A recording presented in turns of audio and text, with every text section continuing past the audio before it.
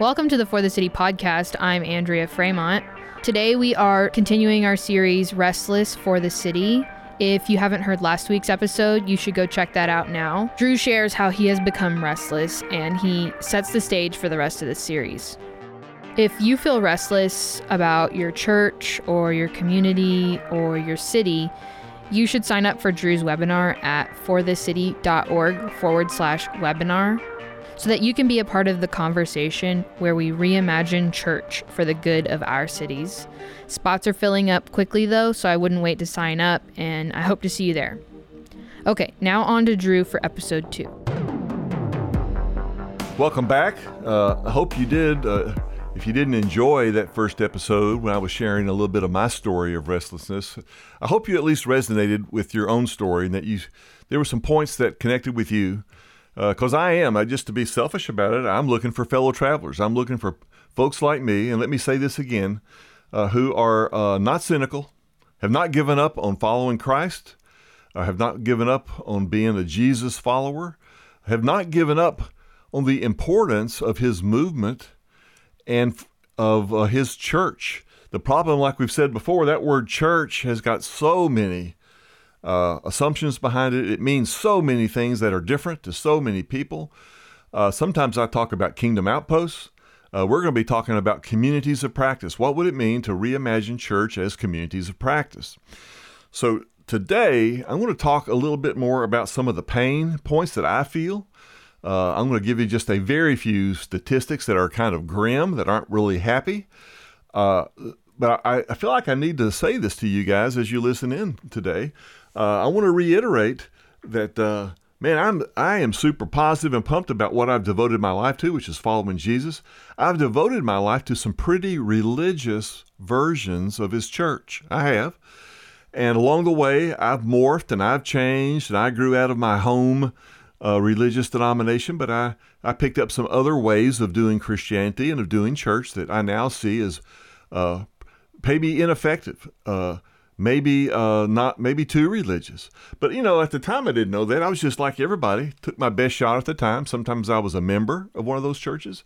Sometimes I was one of the leaders, although still perhaps an engineer, a regular Christian. One of my friends calls Christians that are good for nothing. In other words, you don't get paid to be a good Christian. You just are. And then, of course, later I was clergy. I was pastor. I was a church planter. I was an official leader, with a microphone and a platform and everything. And yet, this growing sense that at least here in the United States, because that's my field of service, so to speak, and that's where I live, of course, I've got this sense that we're not always getting done what we wish we were getting done. So I'm going to talk for a few minutes about some pain points and about some failures. I'll reference some experience internationally and how I see some similar things here. Before we move on in further episodes to some more positive understanding of communities of practice, let me just say it kind of bluntly. I think a lot of our Christian forms in this country have morphed into retail Christianity. This shouldn't be a big surprise to us. Oh my gosh, we're trained to be retail customers from the day we're born, aren't we? I mean, I was born back in the day. I was born back in the 50s, for crying out loud, like 66 years ago. But even as a young boy, I was already being marketed to on something fairly new to us, the television and, of course, radio, as I listened to music through the 60s. And I'm watching my grandchildren. They're trained to be consumers by the time they're 4 or 5.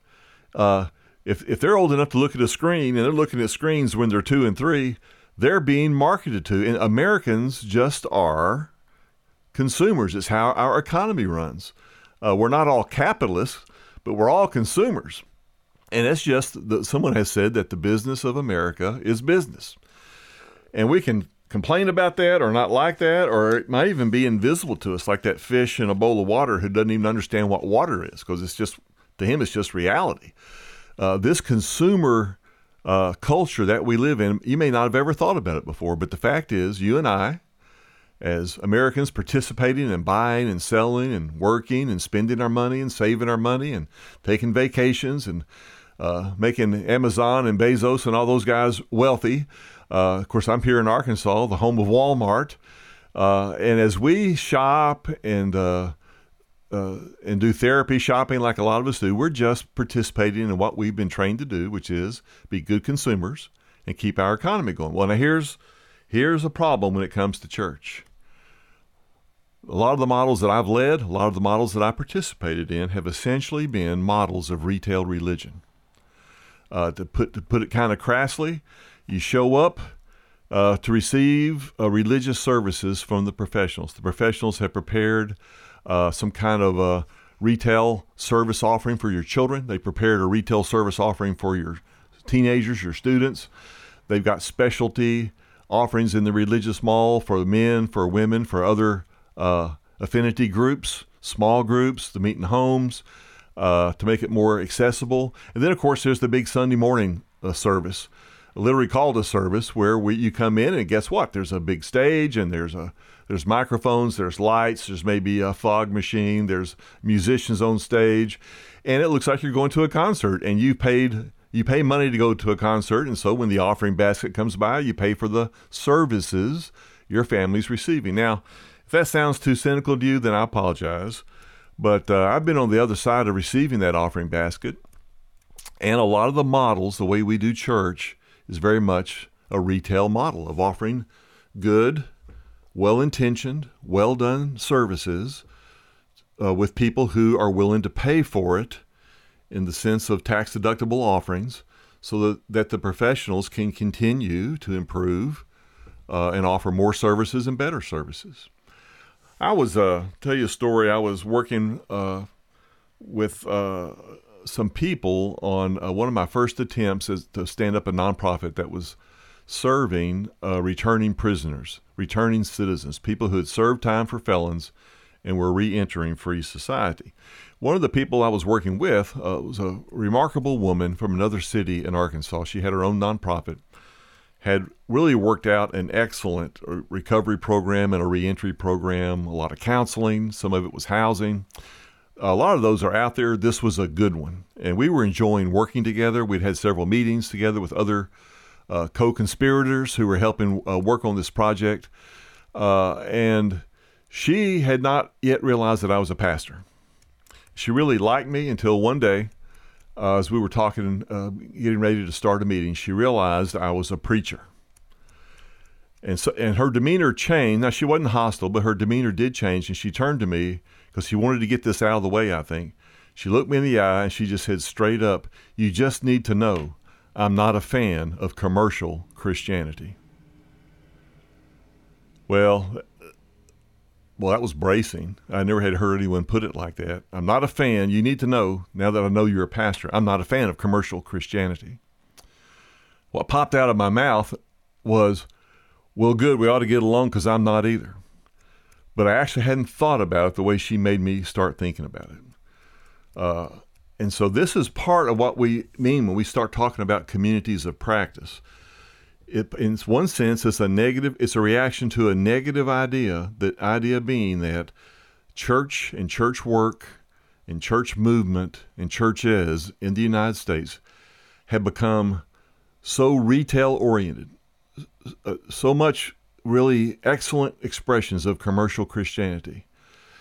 But my sense is, and the sense of many other people is, while we may be very good at running our retail shops, we're not good enough at meeting the needs of people who can't pay for our services. The needy, the poor, the marginalized, the underserved. And we have too much farmed that out to other nonprofits or to the government. And yet, when I read my scriptures, when I read my Bible, Old and New Testaments, it's one of the primary callings of the people of God, the people of Jesus, to meet the urgent needs of their community, to love their neighbor as themselves, to pay a special attention to the widow and to the poor and to the orphan. Not as an add-on program after we kind of get our Sunday morning stuff established, but at the core of why Israel existed and at the core of why the church exists. This is also, I think, part of the reason why we're experiencing some pain points in retail Christianity. The demographics are in, right? All you clergy guys out there know these things. Younger people Like my coworker Andrea here, younger people in their 20s or in their teens, they either never started going to church even though their parents did, or they've walked away. They just don't see the point. And the studies are in, the demographics are clear. Well, we're declining, particularly with anyone here in 2021 who's under 40 years old. Now, there's exceptions. Of course, I've got some in my church too. We've got members who are active, who are 30 years old, who are 28 years old. But it's a declining percentage. There's no doubt about that. Here's some other no fun statistics. Back in 20 years ago, right after we started this Lake Valley, the church I'm retiring from, the median size of a church in America was 135 people. That means, I'm not a statistics guy, but that means that half the churches in America were over 135, half the churches were under 135 people. Of course, we were patting ourselves on the back because we pretty quickly blew past that. We were 150, then we were 200, 300, high hundreds, all that. Well, 20 years later, the median size of a church in 2021 in the United States is 65. Half of what it was 20 years ago. That means nowadays, half the churches are under 65 and half are over 65, but that's half what it was 20 years ago. Here's another no fun statistic. It used to be we made fun of the mainlines, us evangelicals, which is my tribe, us Bible church types.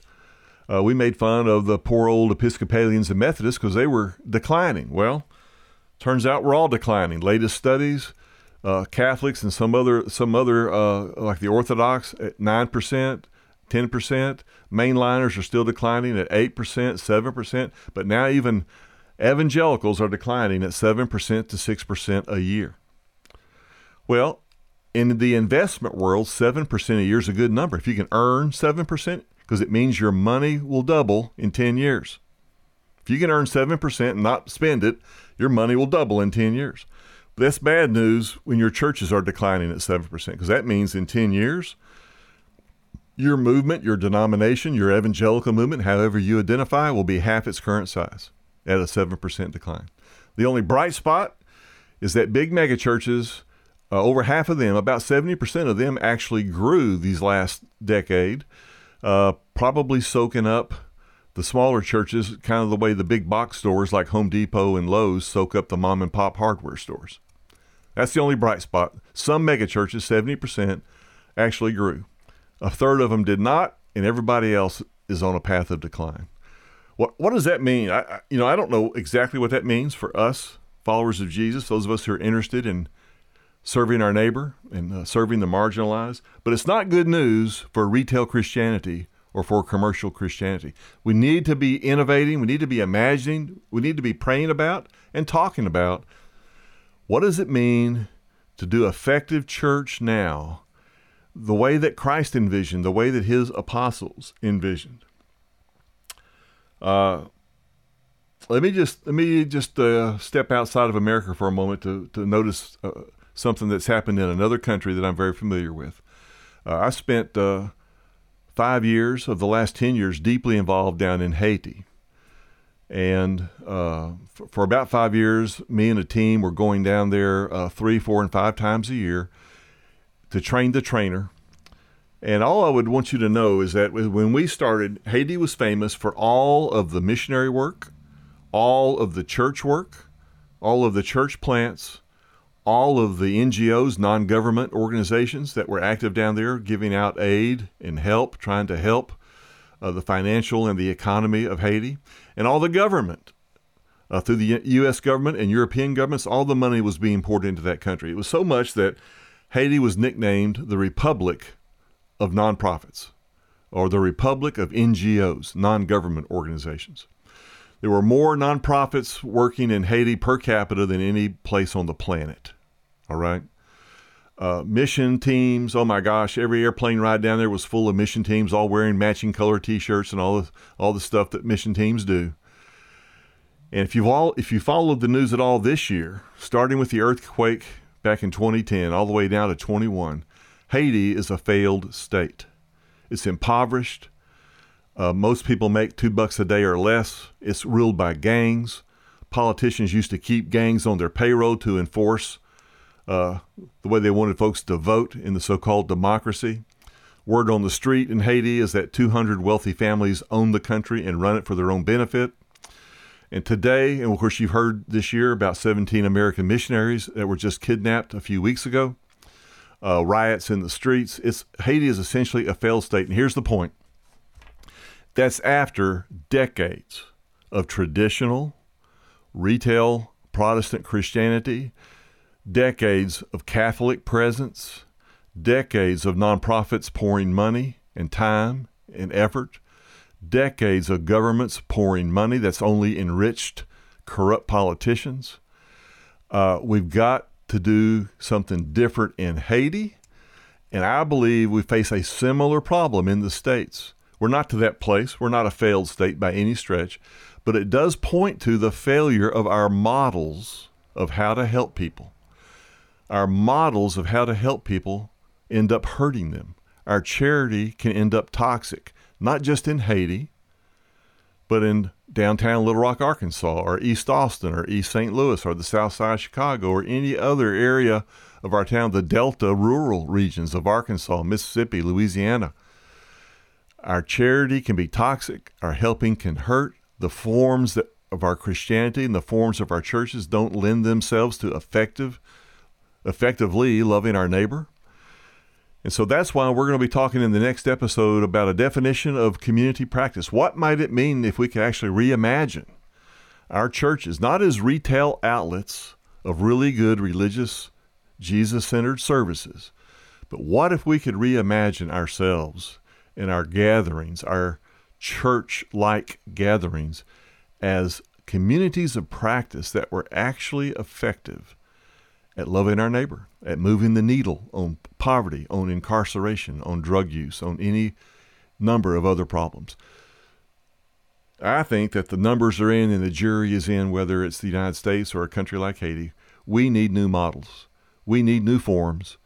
We need you reimagining. We need me reimagining, and we need to be talking about the best way to move forward, to fulfill the vision of our leader, Jesus, and his vision for kingdom come on earth as it is in heaven. All right, thanks for listening in. Sorry if this was a downer episode, but I think we needed to do it. And next episode, I want to turn our attention to a more positive definition of communities of practice. I'll see you then. If you resonated with what Drew said in this episode, or if you feel restless, or if the retail model of Christianity just isn't working for you anymore, you should sign up for Drew's webinar at forthecity.org/webinar. You'll get to hear from Drew for a little bit, but more importantly, we'll get to share how we're reimagining church for the good of our cities together. It will be presented by For the City, and there's no cost to you to attend, so you should sign up sooner rather than later because spots are filling up pretty quickly.